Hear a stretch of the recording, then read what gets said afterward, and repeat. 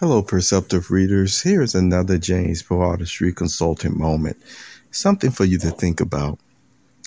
How would you feel? Seriously, put yourself in this situation. How would you feel? Now, you got skills. You are actually a person who has helped others many times before. Now, sometimes, depending on whether it was a friend or a family member, you may have given your advice and even some elbow grease, as they call it, to help the person to do whatever it is they were doing. And then depending on also the effect or the trade secrets, if you will, of some of the things that you knew, you actually would not share that information with anybody. But if, once again, special request was made, you see, a formal request or what have you, depending on who the person was or the company or institution, what have you, you may still provide the advice or guidance that is needed. But even then, it may be at a nice discounted price.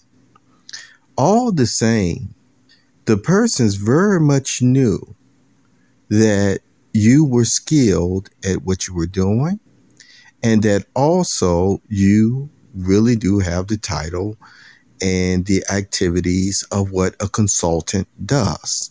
Okay.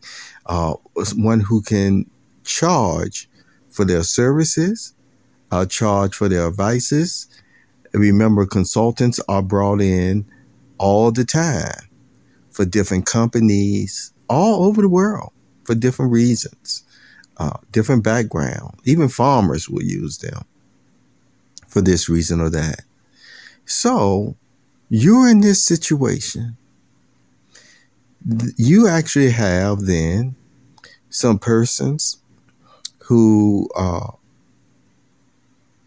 want your services, but instead of professionally approaching you, they actually go through more of an effort of making it seem like you're not a real consultant. You're not a person who has those type of skills, and yet their actions show otherwise by the many things that they actually copied from you, even illegally at times, in order to do. So you may not have, once again, the respect for your occupation, or you the one having it, but you very much still is a consultant. You very much do charge for certain services, especially for complicated ones. And yet you have persons around you who, instead of basically, as I said again, respecting you in this occupation, they jump through hoops, always trying to take your intellectual property and your knowledge that you would normally charge them in order to accomplish it.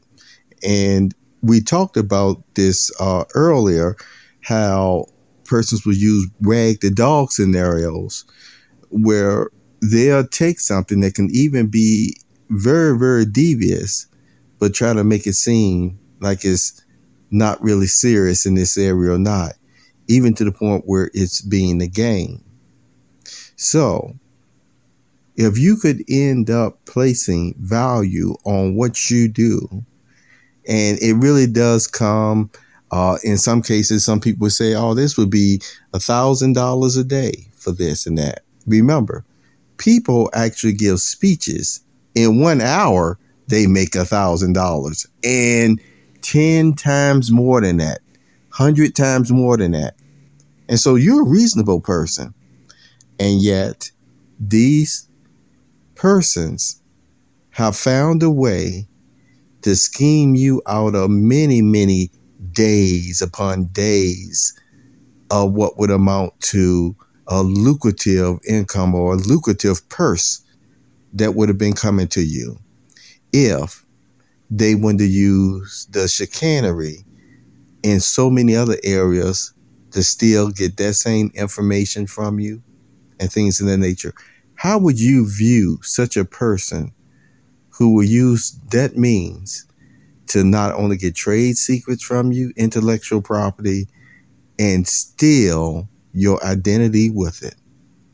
This was a James Poetry Consulting moment. If you want to sound off, go to minds.com/James Poetry. Have a very wonderful day, Perceptive Readers. Take care. You have just listened to the Perceptive Readers podcast. Remember, until next time, if you read something that encourages you to improve or enhance your life for the better, it becomes your reality.